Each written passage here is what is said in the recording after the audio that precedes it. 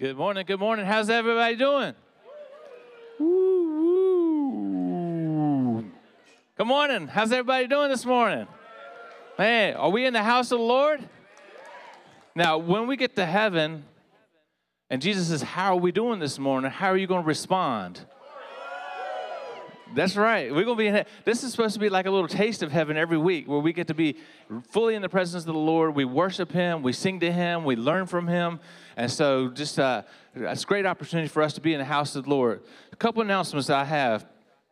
First thing, so we got football. We've had FCA, Fellowship of Christian Athletes. We partner with FCA, and we're doing every Wednesday night. You've heard Rick Kennedy talk about it. We're providing a meal for the players, optional after they leave practice. They can come over to where we're having a meal. They can have a meal with us, and then we have a devotion time with us. This week was our first one. First one of the season. We're doing it for 11 weeks. We had 61 football players stay after practice. Yes, give us praise the Lord. And I'm telling you, I was there, and 61 players that were glad to be there, right?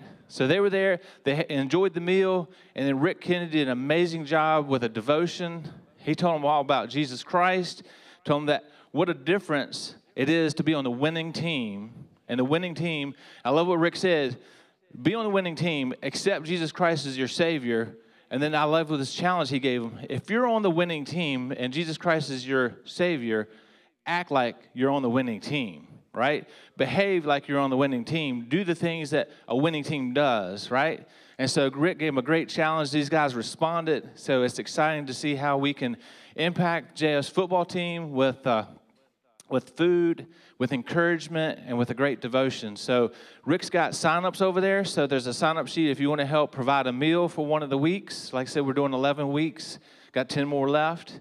We also have donation cards. So if you see the cards hanging from the ceiling, if you say, well, I don't have the time to be able to cook a meal and bring it on Wednesday night, then you can take an envelope, put any kind of donation into that envelope. That money goes straight to buying food, Gatorades, waters, snacks, desserts, whatever we can bring to provide for the football players. But a great week, and when you're giving to that, you're giving to a great cause, because I'm telling you, these guys, they're receiving it, they want to hear about it, and we're planting seeds, and who knows what God can do when you get these guys and these young people, the students here at JF, excited for the Lord, excited for knowing who Jesus Christ is and how to live for Jesus Christ.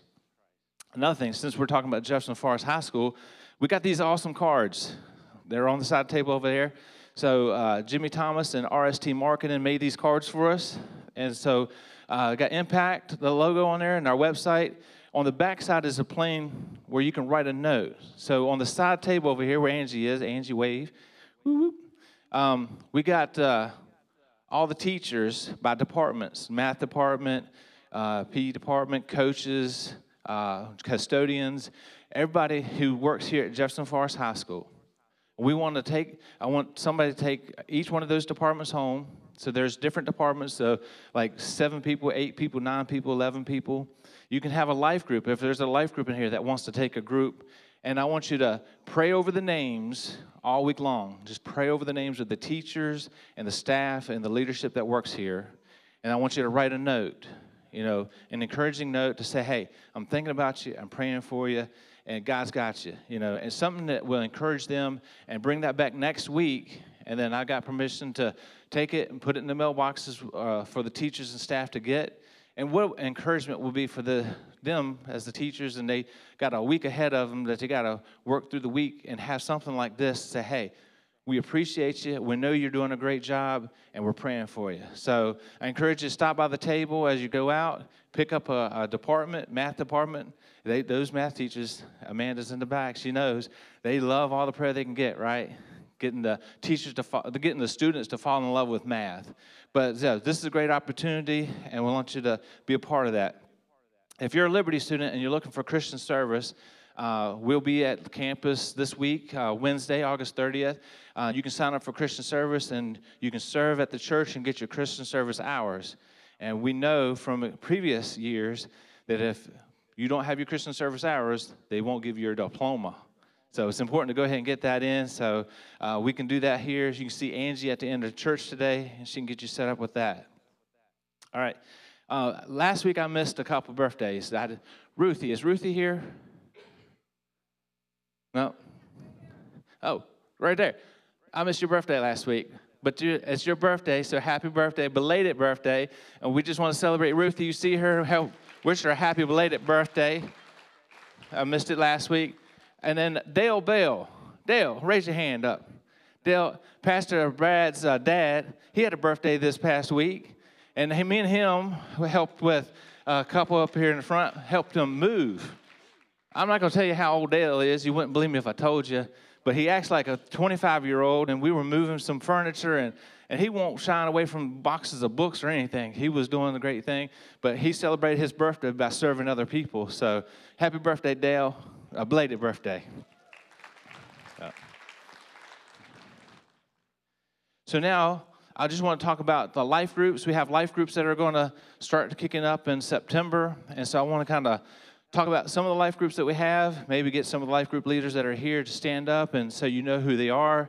And then at the end of church, over to the side here, as you go leave, find the life group leaders and talk to them, ask them questions about what their life group is really all about, what they plan to do. But let's go over a couple of these life groups. Jeff and Jamie Benson, right here in the middle, stand up, wave to everybody.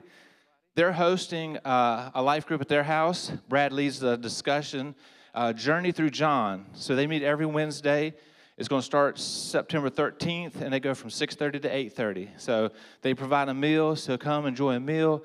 Talk to them afterwards, and they're going through the book of John. Dylan and Annalise, back in the back, C Camp. So stand up. They're leading college and young adults every Sunday. It started yesterday, right? Oh, it starts tonight. Yeah, it starts tonight, so every Sunday. So starting tonight, 6 o'clock to 7:30, and we got their address. So see them and talk about the college and young adult life group. Greg Gardner. Where's Greg at? I know I saw him. Oh, back in the back there. Greg Gardner, he is teaching our Iron Men, our men's Bible study every Saturday morning. That goes year-round. It's from 8 o'clock to 9 o'clock. So that's Greg Gardner. So men, see him, get details about how that Iron Man is going. Jeff and Barry. Jerry and Beth Croak in the back. Stand up. There you go, in the back.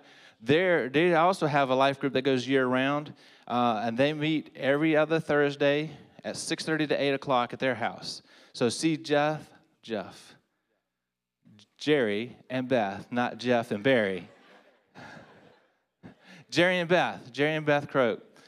See them, and as they go through the book of Acts, so it's a great study, and like I said, they go year-round, so it's a great way to get plugged into some community. But every other Thursday, they had theirs last Thursday, so the next one will be September 7th. David and Debbie O'Brien, they're in the back there.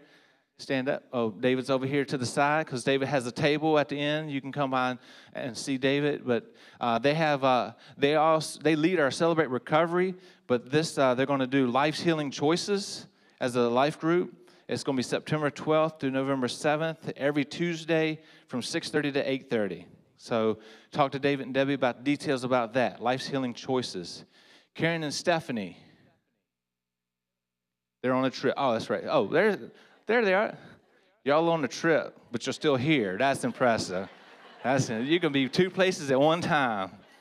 But they do a great job. Karen and Stephanie always do a great job with leading Bible studies and life groups. And they're going to be following the Jewish Jesus. I think they do that continually.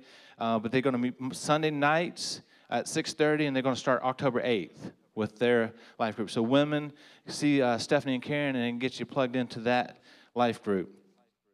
Stacy and Sherry Brewer. Are they in the back? I don't see them right here. But Stacy and Sherry Brewer, they have Living Out the Message. Starts on September 10th. Every Sunday, they have 6:30. They have dinner, and then after that, they discuss the previous sermon questions. Brad creates questions about the sermon that he preached, and then that life group, as well as the men's life group that meets on Saturday, they go through the questions that Brad creates about his sermon. So living out the message. So taking the sermon and talking about it in more depth. So that's what Stacy and Sherry do, as well as the men on Saturday mornings. And Randy and April Dodge, stand up, turn around. Randy and April, love having them. They just moved here from Maine. They are leading a group, Vertical Marriage. So their heart and passion is for marriages, and they lead marriage conferences. But they're going to have a life group that meets every Thursday, 6 o'clock to 7 o'clock, and it's Vertical Marriage. So talk to them if you want to have how to make your marriage better. No matter where you're at in your marriage, every marriage can improve and grow and become more like what God wants it to be. Sanctification of the person as we grow closer to be more like Christ. I think the same principle will be with our marriage. Your marriage can always grow. So sanctification of your marriage means your marriage becomes more like what God designed it to be. So Randy and April are going to do that. So that's our life group. So all the life group leaders at the end of church, just hang out over here to the side as you see the people that you saw stand up. Ask questions. We'll have sign-up sheets next week. And obviously, I'll plug in for our website, impactforest.org. Our website, impactforest.org. All the things I just mentioned to you is on our website. So you can go into the website, look at all the details of the different life groups, when they meet. There's actually a way to look at the map so you know where you're going, so you can get the directions to where each one is meeting at. And then there's a way to submit a request. I want to know more about this group. It'll send us the request so we can contact you, call you, and answer all your questions about life groups. So our website is a great place to get all our information. If you want to serve at the church and children's ministry with teenagers, with setup and tear down, with parking and security, that's on our website as well. So you say, hey, I want to see what it's all about. You can go to the website, look at it in detail, and sign up for ways you can serve and impact this church. So let's go to the Lord in prayer. Dear God, we thank you so much for how you do so many great things for us and how you bless us with a great church family. We're a family that loves each other, and we're definitely a family that loves our community. We thank you for all the opportunities you have given to us to impact this community, to love on the people that don't go to church, but they're still people that are looking for love. They're looking for answers. They're looking for hope. And Father, we just thank you that we're a church that just loves to go out into the community to find ways to bless the people that are serving in this community, like the teachers and the staff here at Jefferson Forest. Father, we just thank you for opportunities that we can just do encouraging things to encourage them. And as we do that, Father, we just ask that those little sparks of love and sparks of encouragement can draw them into this church to come and join us to worship you, to learn about you, and they too can have that hope and peace that only comes from knowing Jesus Christ is their own personal Savior. God, we ask your blessings on our service today. Be with Brad as he delivers the message, to just give him your power, your wisdom, your words as he delivers that to our hearts. We love you, God. In Jesus' name we pray. Amen.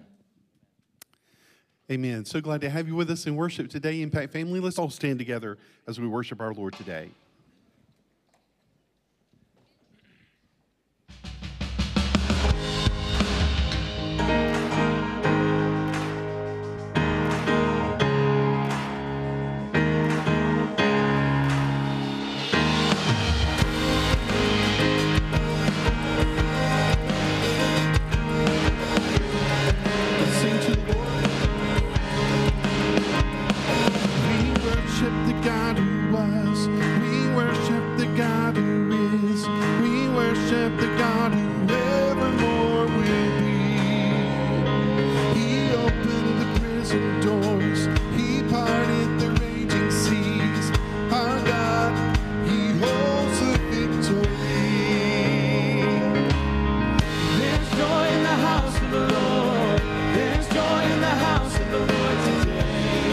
And we won't be quiet. We shall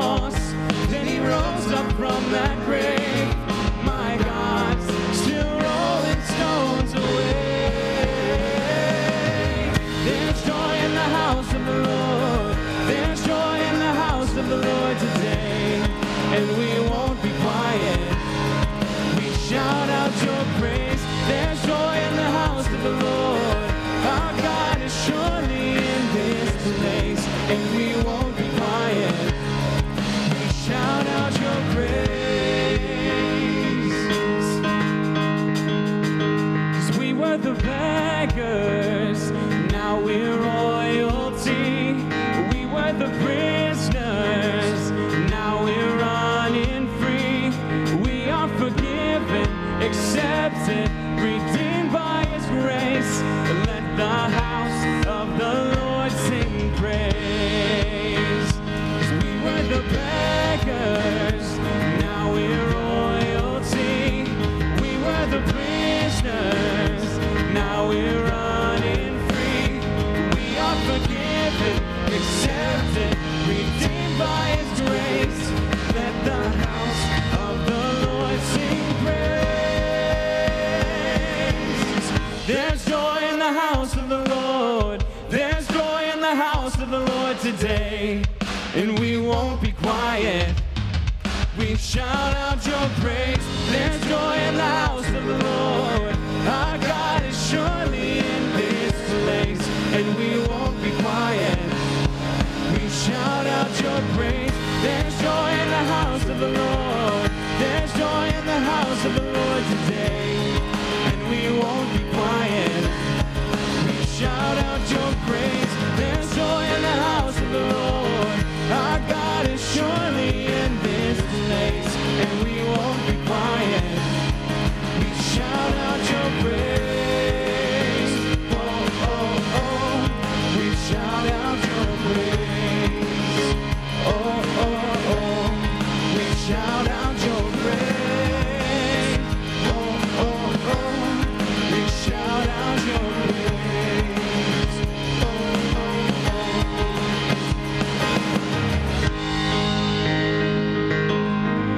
Praise the Lord, amen.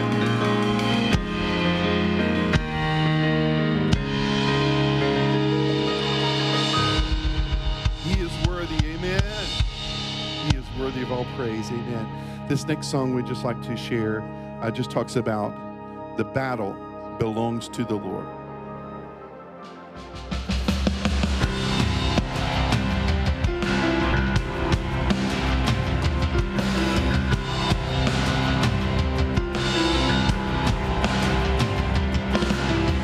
When all I see is the battle, you see my victory.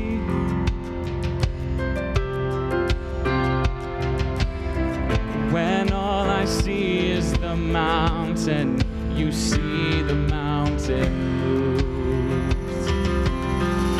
And as I walk through the shadow, your love surrounds me.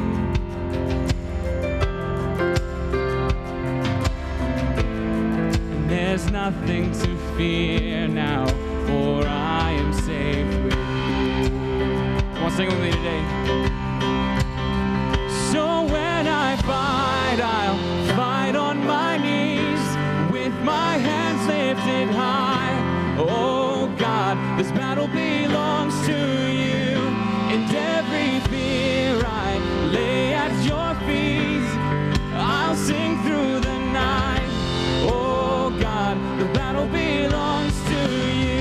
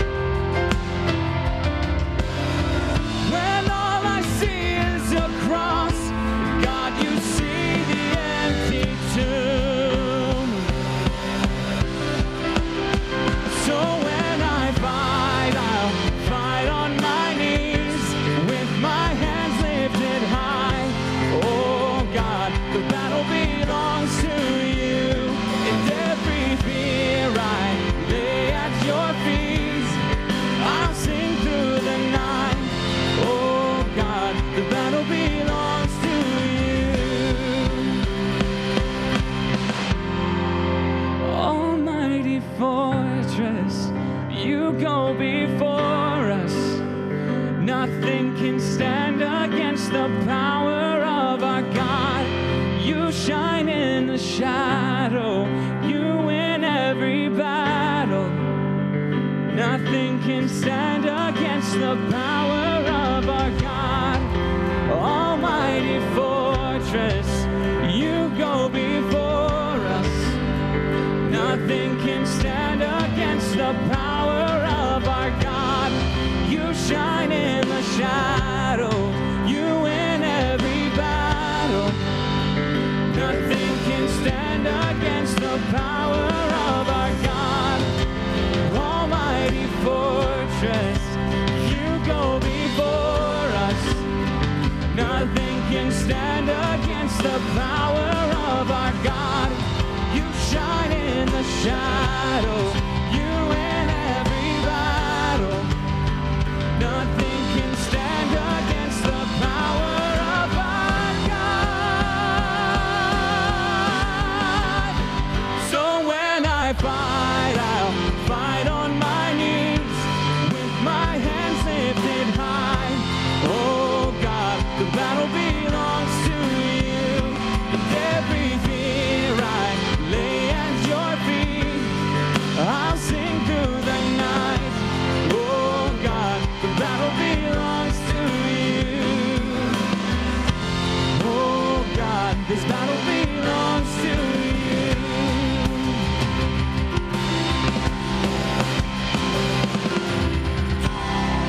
Praise the Lord.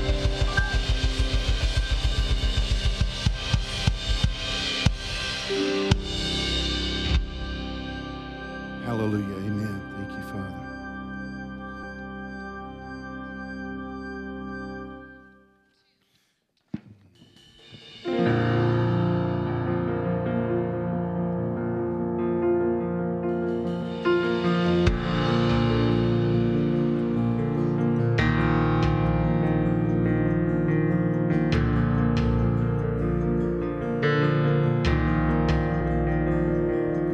Do you feel the world is broken?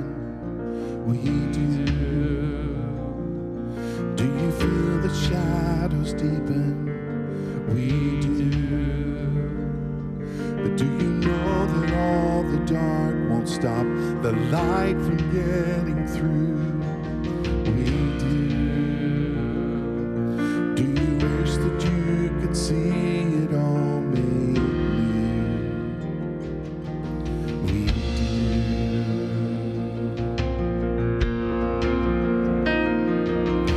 Is all creation groaning? Is a new creation coming? Is the glory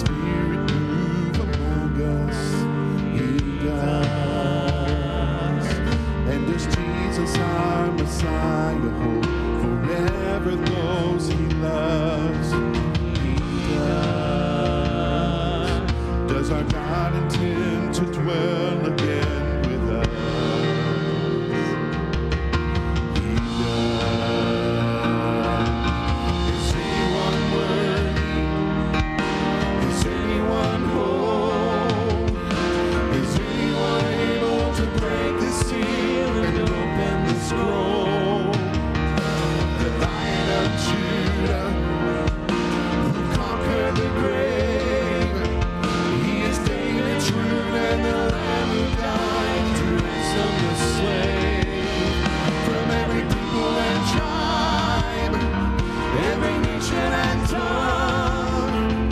He has made us a kingdom and priest to God, to reign with the Son.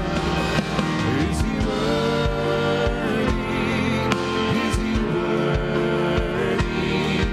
of all blessing and honor and glory? Is he worthy? Is he worthy? Is he worthy of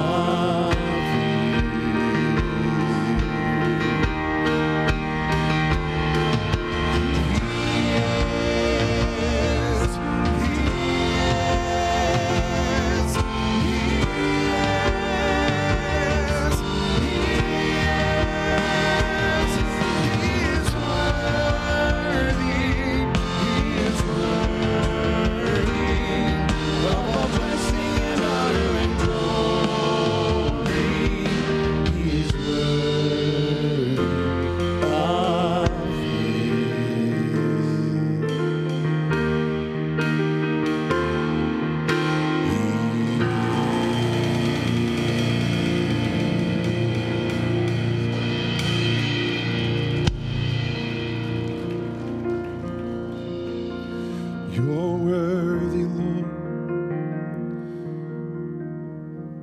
to receive honor and glory. Lord, we love you today. We praise you for who you are, Father. We pray that as we hear your word today, God, that we will be drawn more to be closer to you, Father. We thank you for your presence, for your spirit, for your power. God, we thank you that you are worthy of all praise, all honor, and all glory, and we give that to you today, Father. We pray that if there's someone here that doesn't know you as Savior, that today will become their day of salvation. God, I pray for just whatever may be on each individual heart this morning. We know that, God, you are the healer. You're the provider.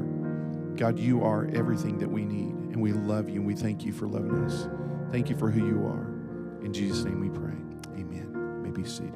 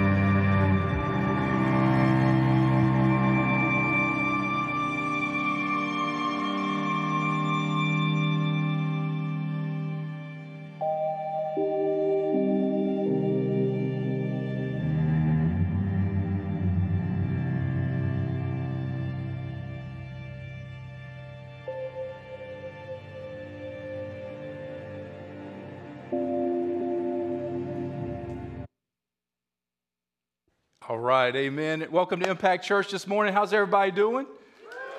Good? All right. I hope y'all are as excited to be in the house of the Lord today as I am. And I know we probably have a few more Liberty students in the house today. If you're here, say, what? Oh, okay, there's some in here. I figured it might be.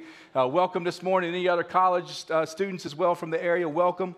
Or if you're visiting with us here locally for any reason, or maybe you're here and you're searching for a church home, a place to really anchor your family, to really get plugged in, to call home. We hope the Lord would lead you right here and make this your last stop and your last shop. God's doing amazing work. We would love for you to be a part of it. And we're just getting started, about 7 years old as a church plant. This is our temporary place to meet while we're building over on our land here in Forest. We have 45 acres, getting ready to put up our first building. That will be much more than a building. It's going to be a tool used to reach people in this community with the gospel. We are a church that believes in outreach completely, total missions. You know, when Jesus gave the Great Commission, and then in Acts chapter 1, when he said, you will receive power when the Holy Spirit comes upon you to be my witnesses, what did he say? Jerusalem, Judea and Samaria, and to the ends of the earth. You know, a lot of times we think of missions, that's just things we can't see. That's just overseas, and that's a big part of it, believe me. But then also, man, how mistaken will we be if we just went over there and we forgot the people standing right beside us? And that's why God just doesn't want us to do church inside the four walls, right? We've got to be a church that makes disciples, and then we go out the four walls to reach people, all right? And that is what we have a big heart on. So we just saw a little bit of that this week. Tim alluded to it with the FCA Bible study we do with the football team right here at JF. Something we started back in 2016, but even before we launched as a church, started doing missions, started doing outreach right here. And back then, in the beginning, man, it was good if we saw 20 kids, at the end of practice between JV and varsity.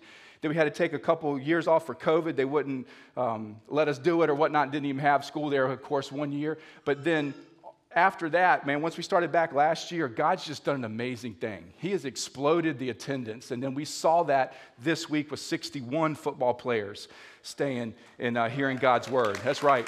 So we fed them physically and fed them spiritually. So if you want to be a part of that, because all that food, we bought 26 pizzas. All right, that comes from the giving of this church. All right, so that's what we're given to. So keep giving, keep providing. If you want to cook a meal, great. Talk with Rick. The church can provide the meat, the noodles if you're making spaghetti, whatever, and you cook it and then provide it. So that'd be a blessing. All right, so also life groups. You probably heard some of that if you were here early. If you didn't, we're big on life groups. We don't have a Sunday evening or Wednesday night service or anything like that because we're portable. So we love and believe in pushing people into life groups. We call them grow groups, where you get plugged in, connected with a group of people, do life together, and dig deeper in the Word. So we'll have those people set up at the side after the service. So make sure before you leave, you go get connected and start talking through and praying about how Lord will lead you to join a life group. The one I lead will start on September 13th. We meet every Wednesday going through the book of John, because obviously I won't be on the side, but I believe the people that host it will, so you can talk with them about it, and we'd love to have you. So get plugged in. All right, let's get started. Continuing in our sermon series called Barrier Breakers, Overcoming Life's Toughest Obstacles. And today we're going to look at another one, as we have every week so far, about something that we all struggle with at times. Some of us struggle with this one monthly, weekly, daily. Because what we're going to look at today is overcoming depression. And the title of today's message is Breaking Out of Mental Prison. Breaking out of mental prison. Everybody's familiar with this, probably the most popular prison that I don't even think it runs anymore, but used to be known as the place that nobody could escape from. What is that? Alcatraz. Movies on it, right? Stories about it, myths, legends, all that. And it was this place that was built in as a fort, actually, back in the early 1900s. And of course, they turned it into a prison, and they put these reinforced, extra heavy-duty iron bars on it where you couldn't cut through or saw through, reinforced concrete walls. It was on an island. So if you left that place, guess what you had to do? You're swimming, baby, unless you got somebody picking you up in a boat or a helicopter. But then they had these guard stations strategically all over it that good luck's being unseen, trying to escape. They did dozens of security checks daily on the prisoners to make sure they were where they're supposed to be. It was almost impossible to get out. And then if you did, you got into 60-degree cold Pacific water with strong currents and great white sharks underneath you. Good luck with that swim.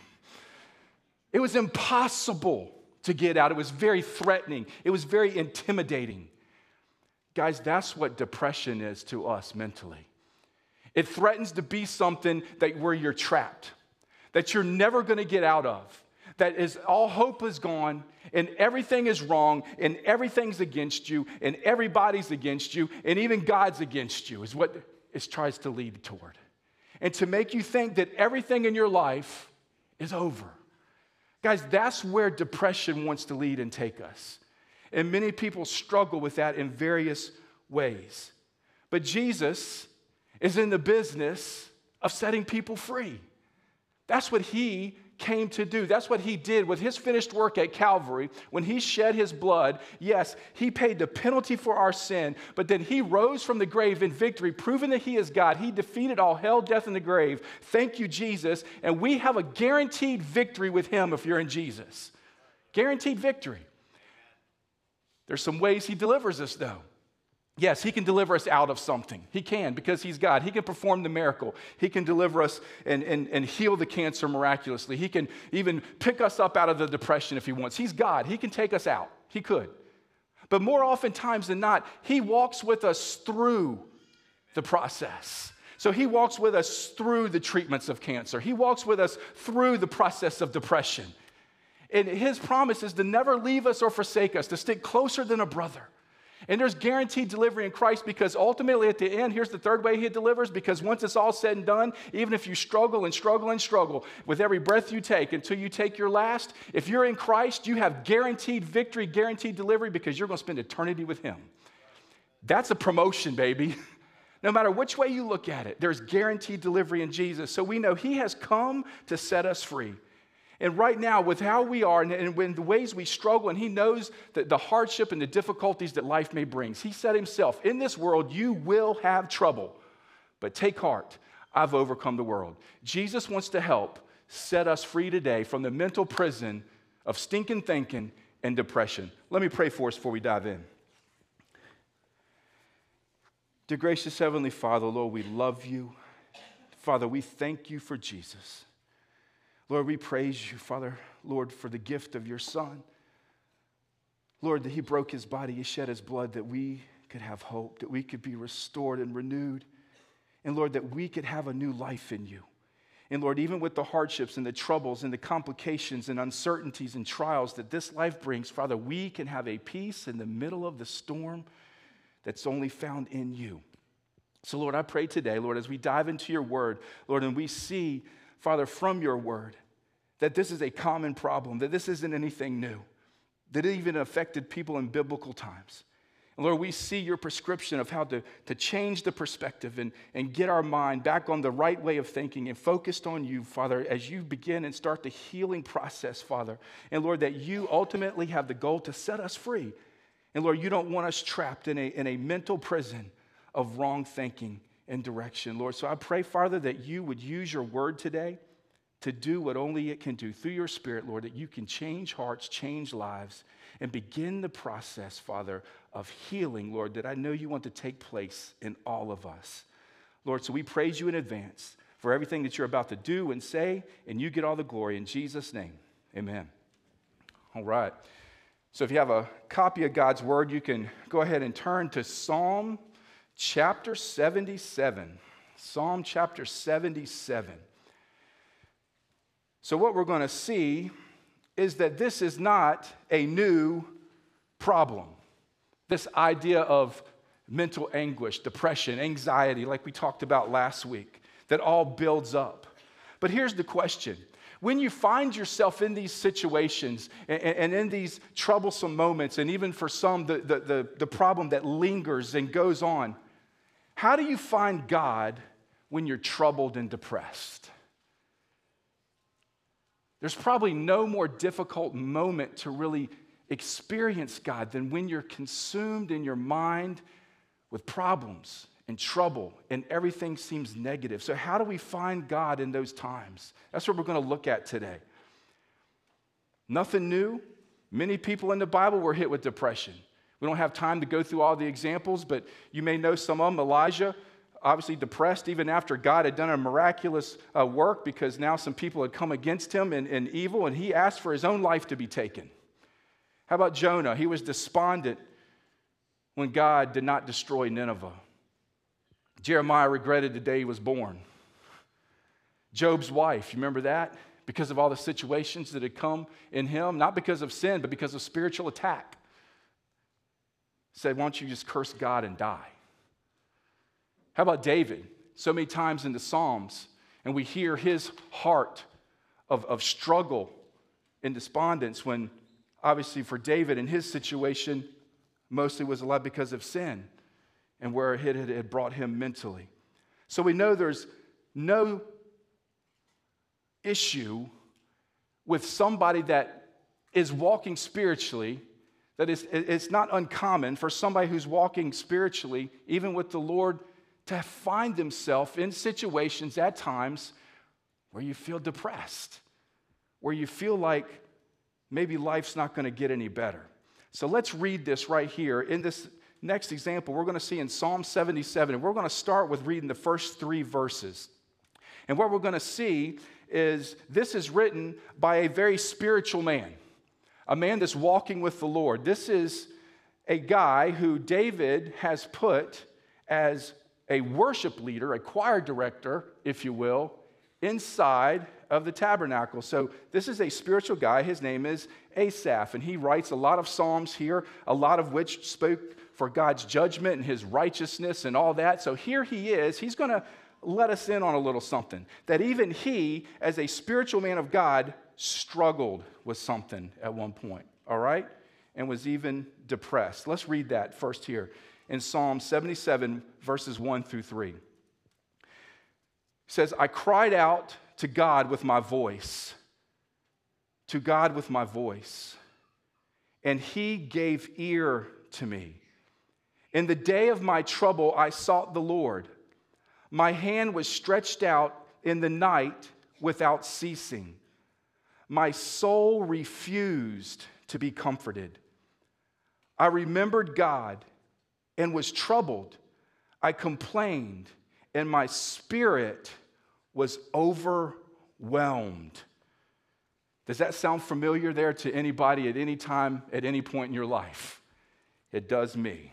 So let's look at this, because what we're going to see through this is this, yes, this idea, this man overwhelmed with something. We're not privy to what it was, and I believe that's on purpose because God wanted this to be applicable to all of us.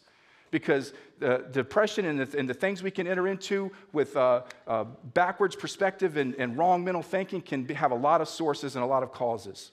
So let's look deeper at this. First, we see that depression is no respecter of persons. Every generation, every financial tier, anybody can be plagued and hit with this. It's like the common cold of mental disorders and conditions. And here's what we need to know is it's on the rise, even in our nation, one of the wealthiest nations in the world. Before 2020, 1 out of 5 Americans would experience and deal with clinical depression and depression symptoms at some point in their life. When we hit COVID in 2020, that number increased by 25%. So that then, during that time, 1 in 3, it went from 1 in 5 to every 1 in 3 people were dealing with symptoms of clinical depression. Since then, it hasn't dropped off that much. It's back down a little bit from 32 point whatever percent to now 29%. So still roughly 1 in 3. It's on the increase. Women are 2 times more likely to experience depressive symptoms and disorders than men, which is really dangerous when you figure that if depression continues in women for long periods of time, it leads to low bone density and bone mass, which of course can cause trouble later in life. Adults in general with depressive disorders that are unresolved and linger are 64% more likely to develop coronary artery disease. It causes heart attacks. 64%.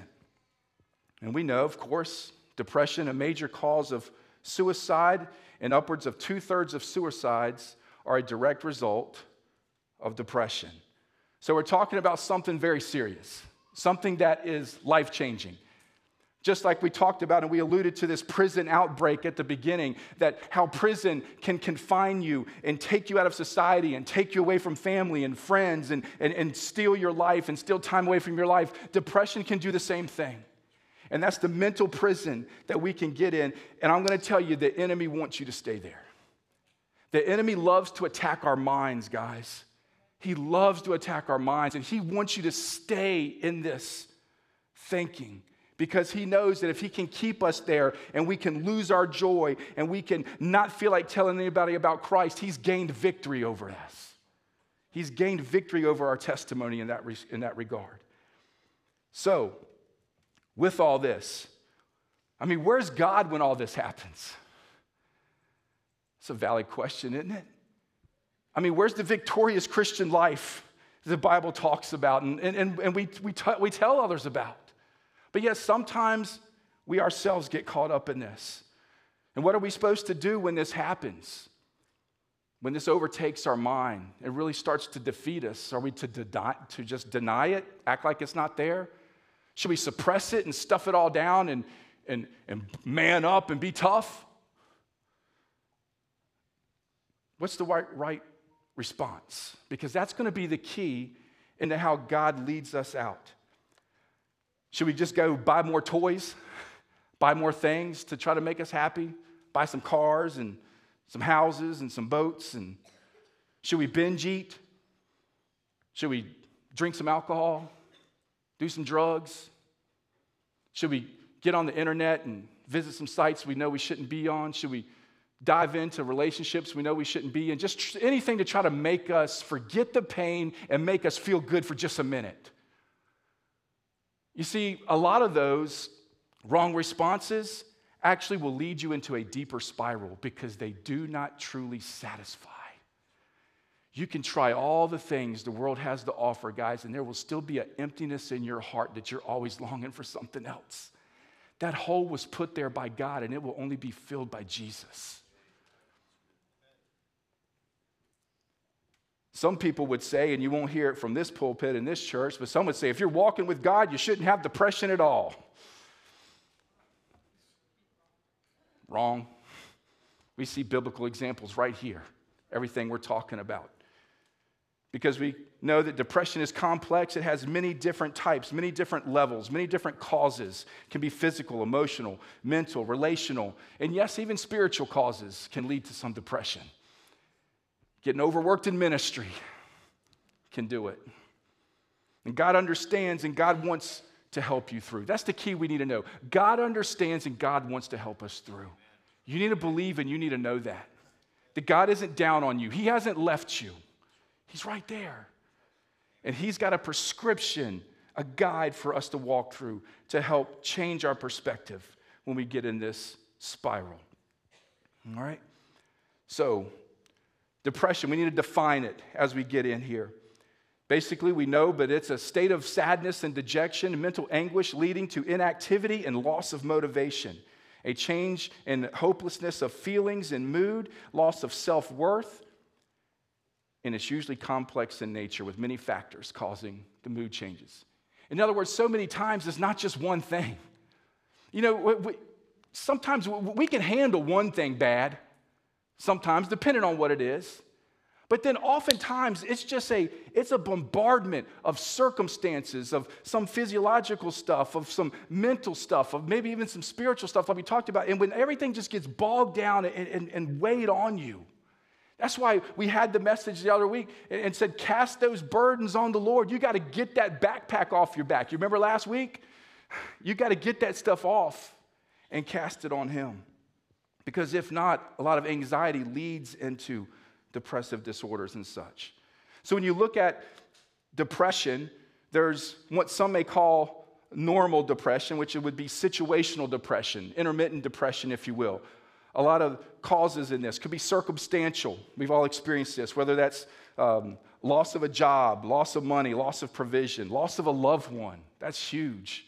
A divorce, missed opportunity on a dream or a goal that now seems like it slipped through your fingers. That can lead to it. Any type of significant change in life, whether that be new locations, new homes, new jobs, everything, you get this mental weight, and the enemy loves to get in and try to attack through that.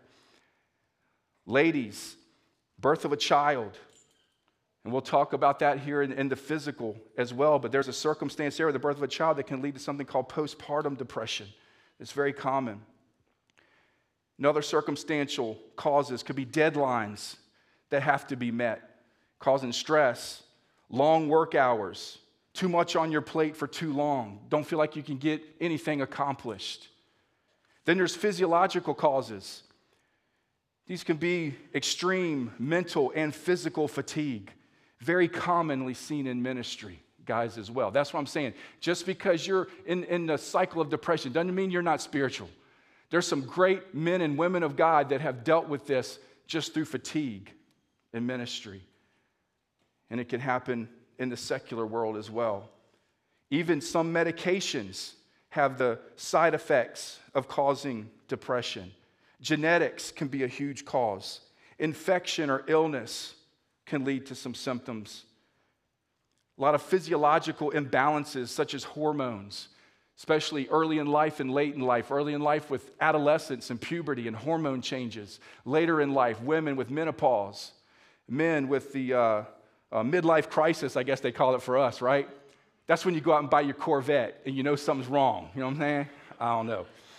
For me, it's not going to be a Corvette. It's going to be a 24-foot offshore boat, all right? But anyway, go catch some tuna, all right? Anyway, a lot of things just can happen with changes in hormones and physiological levels, thyroid disorders, extreme dehydration even, concussions, brain injuries. You ever think about that? It's very common today in athletics with concussions. It can lead to depression symptoms and disorders later in life. Addictions, of course, and the use of drugs and alcohol. But then here, what we're going to look at, especially today, is the mental side, faulty, negative thinking. Oftentimes, this can be a trained response, maybe how we grew up, who we're around a lot. If we're around a lot of negativity, we start to think negative. We start to respond negative to situations and things that happen. A lot of depression, talking about mental thinking, is a lot of anger turned inward. As much as 95% of depression is anger turned inward. And you can see how the past 5 weeks, all the things we've been talking about have led to this point where we've talked about overcoming anger, taming the tongue. We've talked about overcoming the pain of the past. We've talked about overcoming bitterness and unforgiveness. Last week we talked about overcoming anxiety. All those things can chip in and lead to this type of overwhelmed thinking and negative thinking. Even sin, we saw that as we alluded to in David through the Psalms. Because of his sin, he had led him into depression. Because we know that a lot of times we open ourselves up to demonic influence when we indulge in sin, especially alcohol, drugs, things that start to play with our mind and change things. Boy, that's the devil's playground right there. I'm going to tell you what. And we can then open yourself up to some demonic attacks. But then even outside of sin, you can just have plain old spiritual attacks where we're in a spiritual battle. And the enemy wants to shut us down, and he'll use anything he can to do so. He'll use circumstances, he'll use relationships, he'll use the depravity of hearts of other people to come against you. He'll do anything he can because he wants to see you fail. You've got an enemy. So, all of that. We're all going to experience some of that sometimes, feel blue, sad, feel overwhelmed, have times of hopelessness where we think everything's going wrong, nothing's going to work out. But the way we respond to this, guys, makes all the difference in the outcome as to whether we stay in it or we allow God to help us work our way out. Of course, besides just the intermittent situational depression, we know there's something called clinical depression. There's also known as major depressive disorder. This is where depression, either through physiological changes, but also even through constant thinking this way, can actually cause changes in the brain. Did you know that?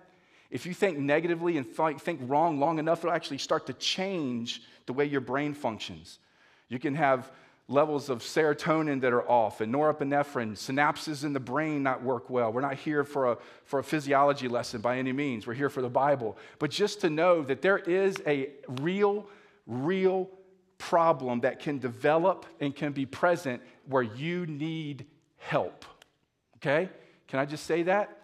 That in those situations where you are experiencing symptoms of clinical depression and changes like that, that you need to go get help.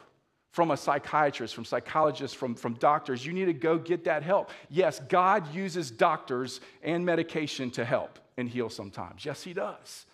Who gave them that knowledge anyway and ability? Man, I mean, there's some freaky people that would say, no, absolutely not. Yeah, actually. Because there's situations where God will use that to help. Because here's what we know. When your brain's off balance and you're looking at life sideways or upside down, man, you can throw all the Bible you want on that and your brain ain't functioning right. You can't receive God's word accurately. Amen. And it gets twisted and convoluted, and the enemy works in that. And it can actually make things worse and make you just hate God. So there's a situation in time where, yes, you need some help. And if you're experiencing that, man, can I encourage you to do that? Because we've explained all the problems that it can lead to if we don't. That help can be necessary, all right? Because then when that's corrected and through counseling and doctor's help and whatever is necessary, it can actually correct those things going wrong, those imbalances in the mind, and help you think accurately. So then in combination with God's word, it doesn't take the place of God's word, never. Because you need God's word to help out and be released, but it can get you headed in the right direction. So looking at people in Scripture, we can see, we've listed many examples, but here's what's interesting. God provided different remedies, if you will, in different situations where people are at. Guys, he knows our situations, and he wants to meet us where we're at. For Elijah and his depression and wanting to die, he got him some rest. Said, hey, man, lay down, eat. Let's get some food. Let's get some rest. Man, you need to check out for a little bit and just recover. Or David, he was depressed, of course, because of sin, like we talked about. What he needed was to be confronted and to confess his sin and to repent and get right with God. There's a situation in that as well. Jonah needed a quick rebuke from the Lord to get the right perspective and to get rid of that negative thinking that was happening. But in all those situations, the intervention was always to change the perspective of the person. You see, when we get in this negative thinking, we get the wrong perspective on things. That's where it gets dangerous. And we've got to snap out of that sometimes before it leads into deeper trouble, like we just discussed. So, this is where God longs to change our perspective and our thinking. Let me give you a passage of Scripture right here. 1 Peter chapter 5, verse 6 through 11. And you know some of this, and we actually taught through this book of the Bible because we usually preach expositionally. This is one of the rare times we do topical series here. We've taught through 1 Peter before, but let me read this for you. It says, therefore, humble yourselves under the mighty hand of God, that he may exalt you in due time, casting all your care upon him. Somebody say all. All your care upon him, for he cares for you. Be sober and vigilant, because your adversary, the devil, walks around like a roaring lion, seeking who he may devour. Resist him, steadfast in the faith, knowing that the same sufferings are experienced by your brotherhood in the world. Did you catch that?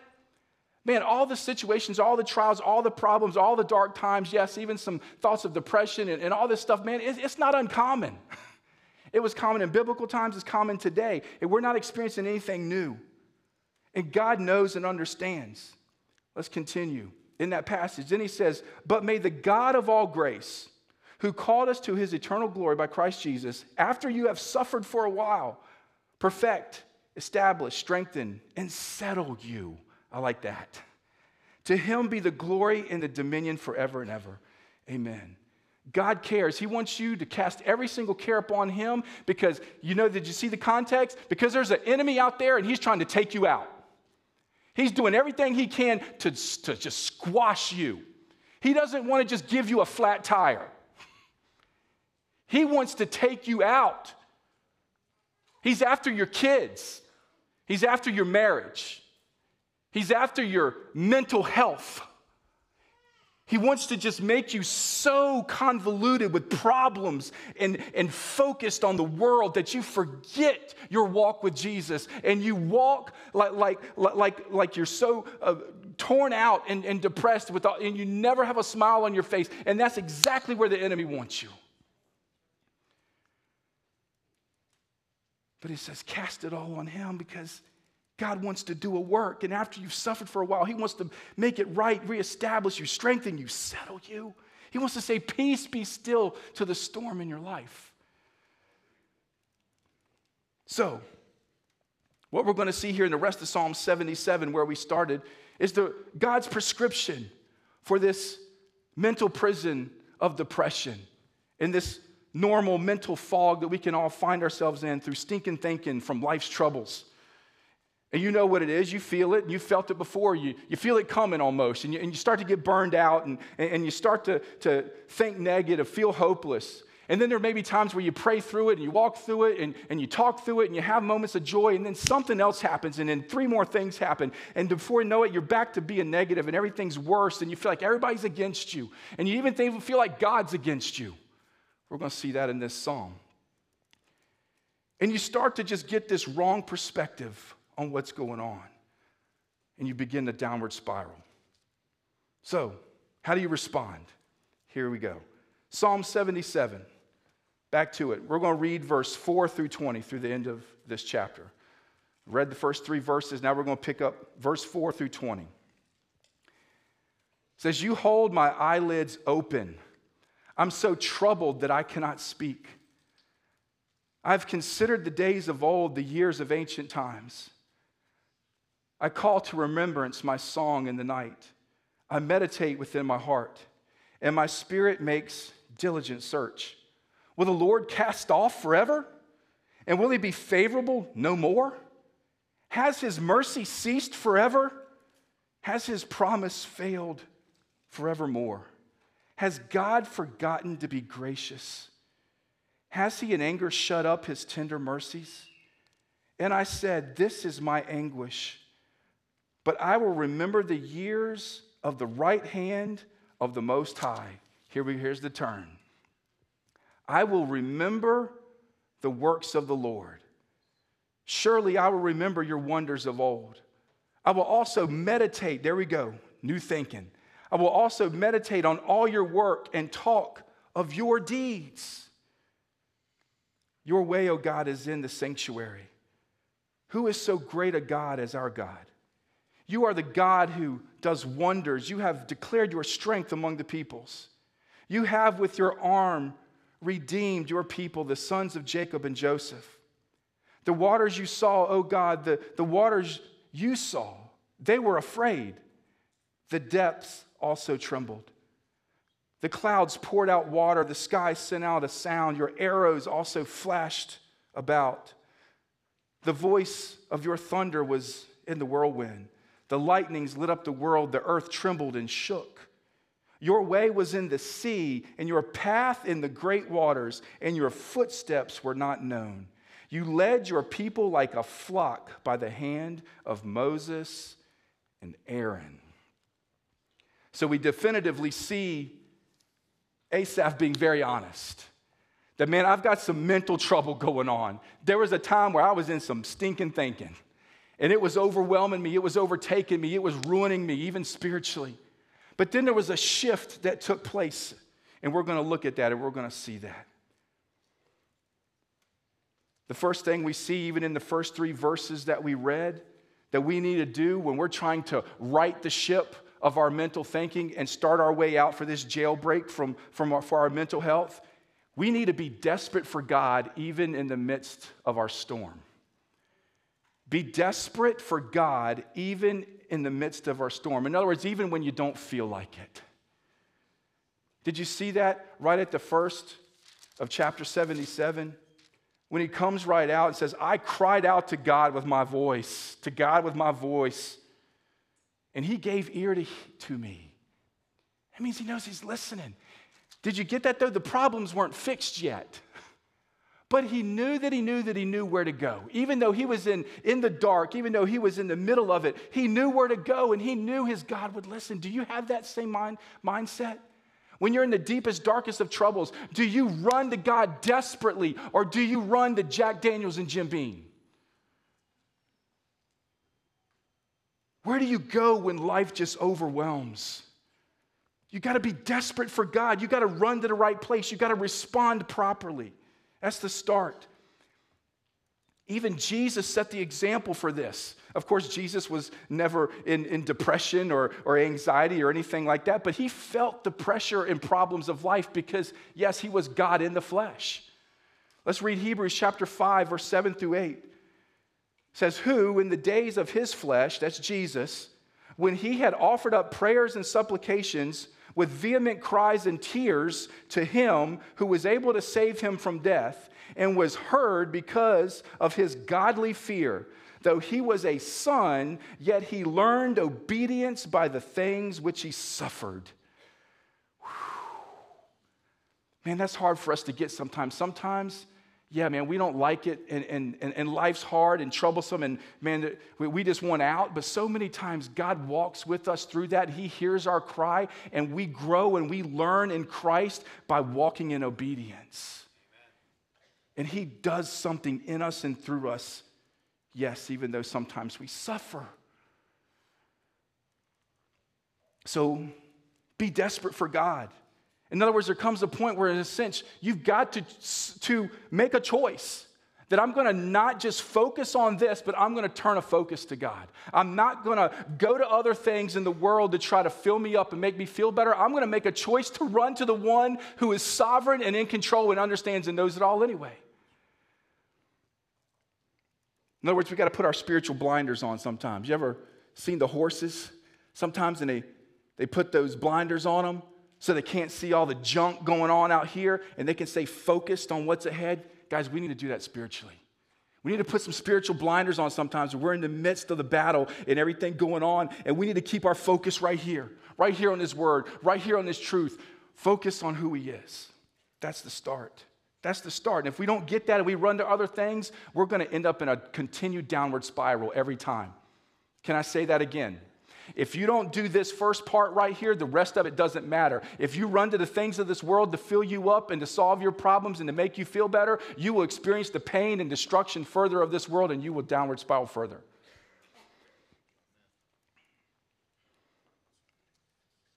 But then we see this, and he's very honest here in this psalm. This is what I love about it, because it's honest. Do you see this part where, man, in a sense, he starts to blame God right here in the passage we just started reading through chapter 4, through verse 4 in that chapter? It says, "You hold my eyelids open." What does that mean? Like, Lord, you caused me where I couldn't even get any sleep. You wouldn't come to my rescue immediately. You wouldn't solve this problem, man. You're making me lose sleep. You're holding my eyelids open at night. Where are you at, God? Ever been there? This dude's being honest. Then he says, "I'm so troubled that I cannot speak." Man, this stuff's got me so upside down, I don't even want to talk to nobody. Go to isolation. That's where the enemy wants you. He wants you isolated. He wants you losing sleep, feeling bad, running into things of the world. Don't even feel like talking to nobody. Don't feel like going to church. Isolate. Oh, he's got you. That 1 Peter passage we just say, he's prowling like a lion. He's looking for the one that's by itself and wounded. Don't get there. Right the ship. Asaph's being really honest. In a sense, blaming God, lack of sleep, so troubled I can't even talk. But then he shifts a little bit. He says, I've considered the days of old, the years of ancient times. I started thinking about some of the good times. Man, how life used to be good. And man, boy, it ain't right now. But man, there used to be a day, man, where, man, life was good. So there was this little flicker of hope. And maybe sometimes we need to do that, man. I mean, we spend all this money on wedding photos and stuff, right? Monstrous amounts of money. When's the last time you picked that bad boy up and looked at him? Especially if you've been married for like 20, 25 years. Like my wife and I just had 25 years here in July. I can't remember the last time I picked that thing up. But sometimes, man, when life's hard, you can go back and you can remember the good times where God was doing some good stuff and life was good and He's faithful. So there's this little flicker, but then it kind of shifts again because he's being very honest. He said, I consider the things of old and the years of ancient times, and I call to remembrance my song in the night. And I meditate within my heart, like I'm trying to think of some good things. And my spirit makes diligent search. In other words, I'm longing, I'm searching, God. I need some help. And then he gets very, very, very honest. And you can see where the negative thinking that has consumed him, where, yeah, he's blaming God there in a little bit. He's trying to find something good to think about. But then he gets very honest with the Lord because he knows where his true help comes from. He knows what will truly make him happy. Not just the good times of the past that he used to have. That's not going to make him happy now. What's going to withstand even the storms of life? And he knows where to go, and he asks these honest questions, but you can see the negative thinking that's twisted and making him maybe even possibly doubt the promises of God. Like, God, are you real? Are you really going to come through? Look at this, starting in verse 7. Will the Lord cast off forever? Will He be favorable to me no more? Has mercy ceased forever? Has his promise failed forevermore? Has God forgotten to be gracious? Has he in anger shut up his tender mercies? Boy, those are some honest questions. You ever felt like that? Just, man, Lord, where are you, man? Are you done with me? Have I done something wrong? Where's your promises at, Lord? But you can see where that negative thinking starts to twist you into this. All these things we just read in verses 7 through 9, who would love you to stay right there and doubt the promises of God, doubt his word, doubt his faithfulness? Who? Your enemy. What did he do to Adam and Eve? Did God say? He wants to make you doubt and question God. And is God real? And is this Christian life worth it? Is it worth it to step out in ministry? Is it worth it to take on all this and feel the pain? God, where are you? He's very honest. And then God's going to shift him right here. And we're going to see where that shift needs to be taken in us as well. All right? Because some really godly people can do some really irrational things if depression sticks around. I'm going to say it again. Some godly people can do some really irrational things if we let depression stick around. The enemy wants it. Verse 10, we see a shift. We're going to start to see a change. You ready? And he says, and I said, this is my anguish. But, somebody say but. Oh, come on. Everybody loves a good but every once in a while right here. But, all this stuff's going on, but God. Amen. But God. That's what we're going to see. Come on. We got to have this right here. In some of the translations you'll say, but then I will remember the years of the right hand of the Most High. Amen. He says, I will remember. Under Armour had a slogan years ago, I will, right? It's not I might, I'm going to think about it. I'll do it if I feel like it. I will. I will overcome. Do you have that mindset spiritually? Will you let God give you that if you don't? He wants you to have that through his Spirit. He wants to right the ship of your thinking. And that's what he's doing right here for Asaph. He said, but man, this is my anguish, all this trouble, all these problems. Yeah, I got it. But God, I will remember the years of the right hand of the Most High. And the things start to change through the rest of this psalm. He says, I will remember the works of the Lord. Surely I will remember your wonders. And I'll meditate. Some translation back there in verse 10, you might have the word appeal in verse 10 and 11. It says, that, when we think of an appeal, you think of a change of a verdict, right?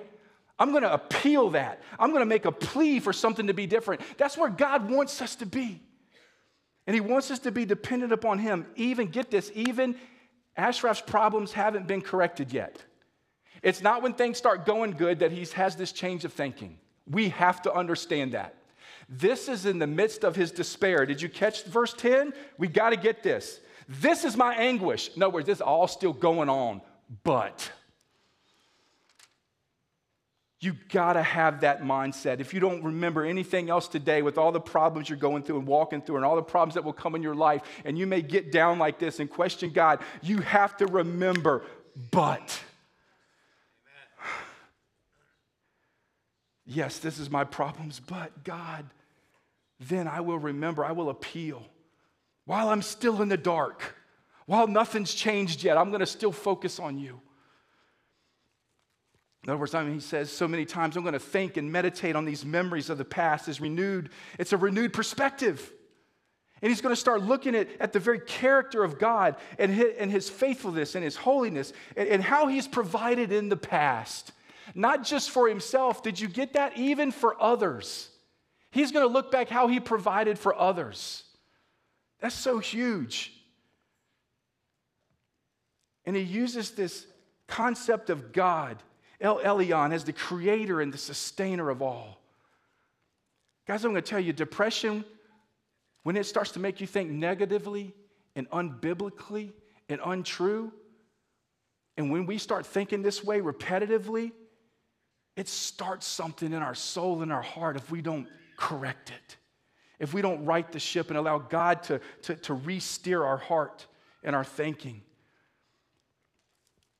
Because we'll start to think that Everything's against us. The world, people, and yes, even God himself. So he repeals, he remembers, he meditates on all these things. Multiple times he talks about taking control of his thoughts. Did you see that? And I want to point this out. Here's a choice to think differently. In the midst of it, you and I have a choice to say but. Because remember, we talked about last week at the end of anxiety, we have access to somebody. If you're in Christ, you have access to someone. And if you're not in Christ, you can repent and surrender your life to him right now, this place, and from this moment forward, you have access to the throne with him. Will you do that now? Amen. The things of this world will never satisfy. Stop running to them. They're going to wash you up and leave you hung out to dry. You better get on your knees and go to the right place because God is right here saying, man, you got access. Amen. Because of my son Jesus, you have access. But when you come in, remember the gym membership analogy last week? Y'all have all had a gym membership, and you had access to everything that would make you strong and healthy and skinny and get you some abs, right?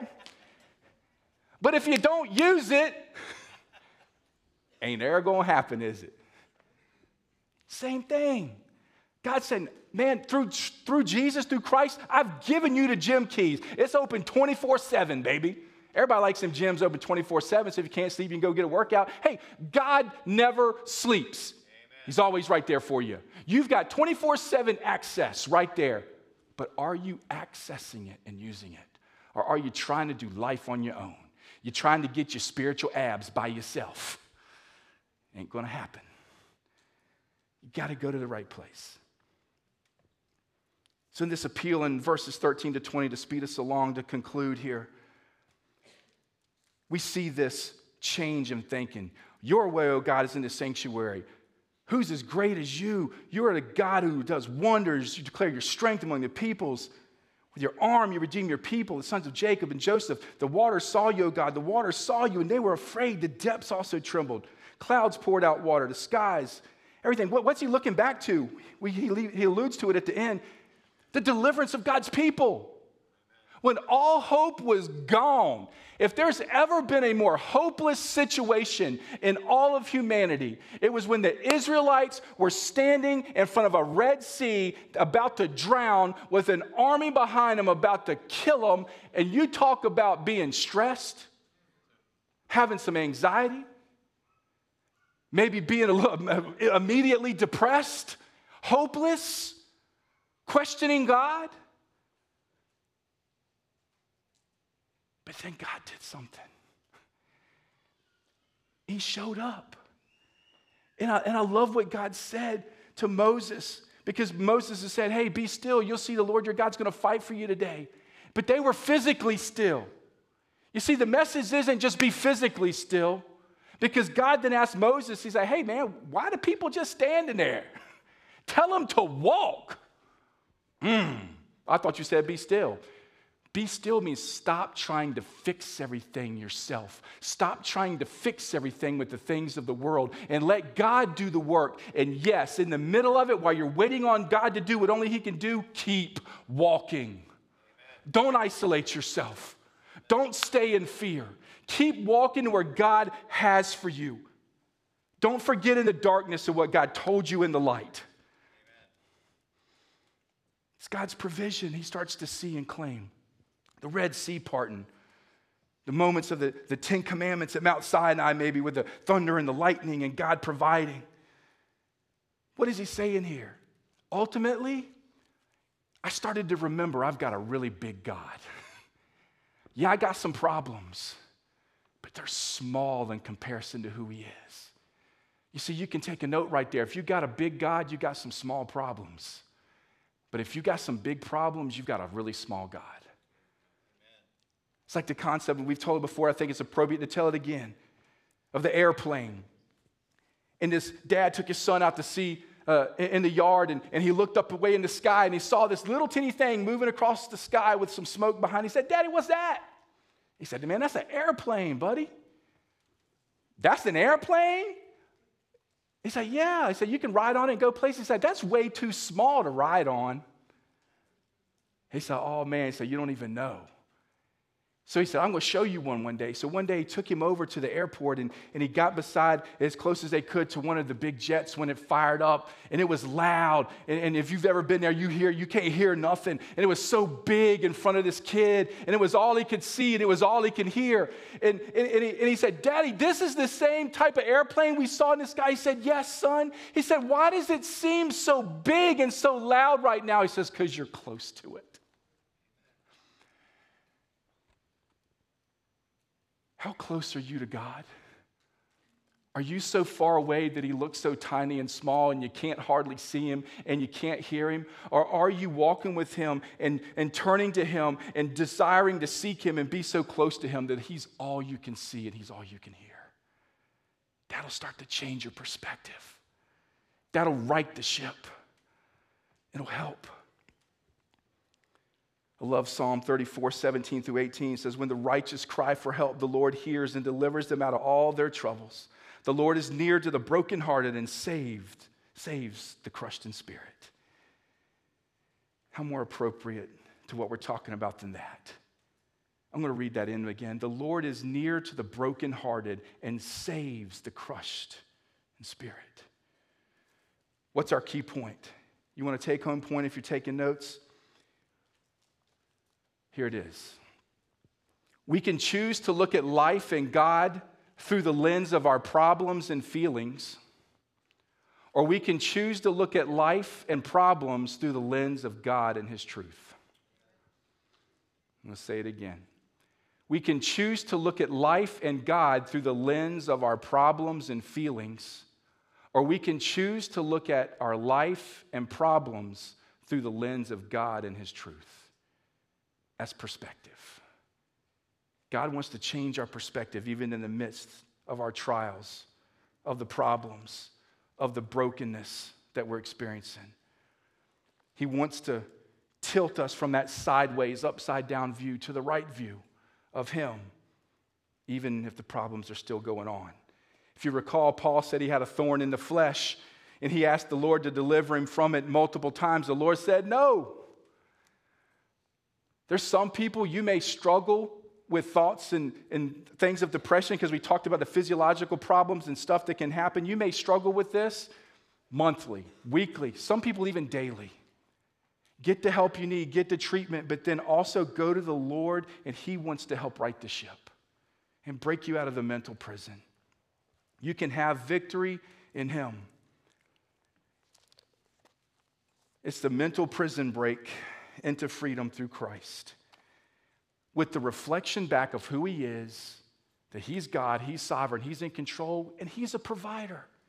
And what he's done in the past that you read in his word, and what he's done in the past for you, he can and will do again. I leave you with this example. And before I say this example, just know I don't condone the mistreatment of animals, so please don't turn me into PETA. But in the 1950s in Harvard, a Dr. Riker did an experiment with some rats. And he put them in some water, and he wanted to see how long they could swim until they gave up and started to drown. Average was a few minutes up to 15 minutes. But then he tried something else. So before they drowned, he would take them out, and he would dry them off and set them aside and let them rest for a little bit to recover, and then he would put them right back in. So if they went for, say, 15 minutes the first time and they had a little break and then they went back in, how long do you think they might swim? 5 minutes, 6 minutes, 10 minutes. I mean, you're already tired, right, to some extent. Do you know how long they swam? 60 hours. Days. Why? Why, the doctor thought? This is the only thing he could conclude. I want you to get this because this speaks to our Lord. It was the message of hope that was given to the rat because he was saved one time, so he could hang on longer because he knew he would be saved again. What has God done for you in your past where he saved you And yes, right now you feel like you're swimming for life with all you got and your lips are barely above the water, but you just hang on. Don't quit, because the God who saved you before will come and rescue and save you again. He is faithful. Don't quit. Get the help you need if you need it.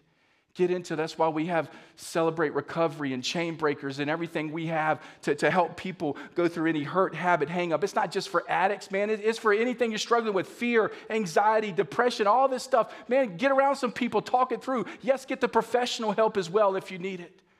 But man, get into, with people, get into these life groups, get into small groups, do life together. Man, let's not just do church on Sunday in four walls. Let's do life together all week long.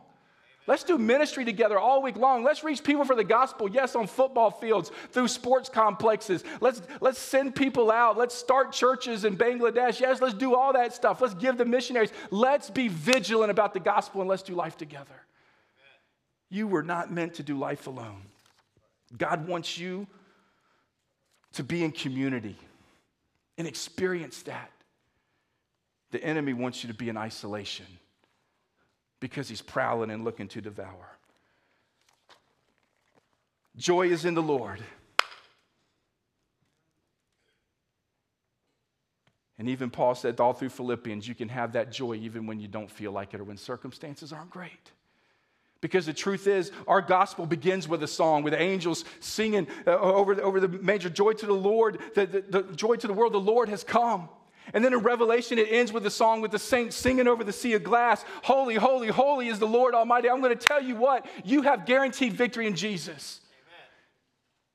You have access. But will you use it? God wants to set you free. Start the process right now, today. Let's pray.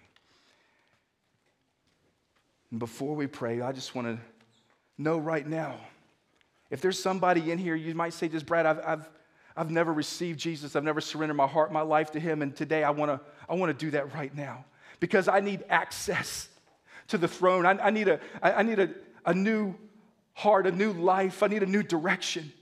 And I'm tired of doing life on my own. And I want to come run into Jesus right now. And I want to get this right. And I want to give him my life and walk with him. If that's you, I'm going to offer you this opportunity to surrender your heart and your life to Jesus. I'm going to lead you through a prayer, and I want you to know it's not a magic prayer. It's not the words by themselves that save you. In Romans 10:9 and 10, it says, by your heart that you're justified, and yes, with your mouth that you're saved when you confess. So will you give him your heart right now today? Just surrender all. Or if you're here and you might say, Brad, I've walked in and out of church doors a lot in my life, and there was a time, man, I even committed my life, surrendered my life to Jesus, and I walked with him, man, and I was on fire for the Lord. But lately, man, life's just happened. And man, I've drifted, I've walked away, and man, I want to come running back to the cross today like the prodigal son. If that's you, I want you to pray this same prayer from your heart to God's heart and just rededicate your life to him. Just say, Lord, I'm coming back right now. So to do business with him right now for the first time, or to rededicate, just say, dear Lord, I admit to you that I'm a sinner. Lord, I've messed things up. And I'm in need of you right now. Thank you for sending your son Jesus to die on that cross, to finish the work that I couldn't do, that I couldn't pay for my own sin. And it's not by works that I come to you. It's by faith and faith alone. And I surrender all right now to you, Lord. Thank you for your body that was broken, your blood that was shed, that I could be redeemed, that I could have a new life, that I could be a new creation, that I could be transformed by the renewing of my mind through you and your word. And Lord, I desperately need it. Thank you for raising from the grave 3 days later, proving that you are God and that you stand in victory. And Lord, I want to claim that victory right now in my life. Father, I need it. My family needs it. My friends need it. And Lord, my commitment to you is from this day forward, with every step I take and every breath I make will be only for your glory alone. Lord, thank you for saving me. If that was you right now, you did business with God for the first time, or you rededicated your life to him, would you just boldly and unashamed right now, no one looking around, just raise your hand. Say, Brad, I did business with God right now. I want you to pray for me. For the first time, or I rededicated my life. Amen. If I don't see you, God does. We're going to close our service like we do every week here at Impact. I'm just going to offer you an opportunity to whatever God's moving in your heart, you put action with your feet right now. So let's stand to our feet.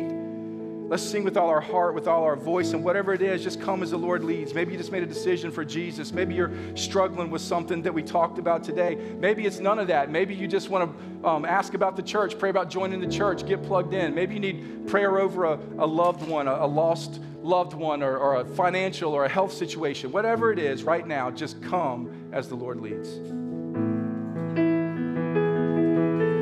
I just want to speak the name of Jesus over every heart and every mind. 'Cause I know there is peace within your presence. I speak Jesus.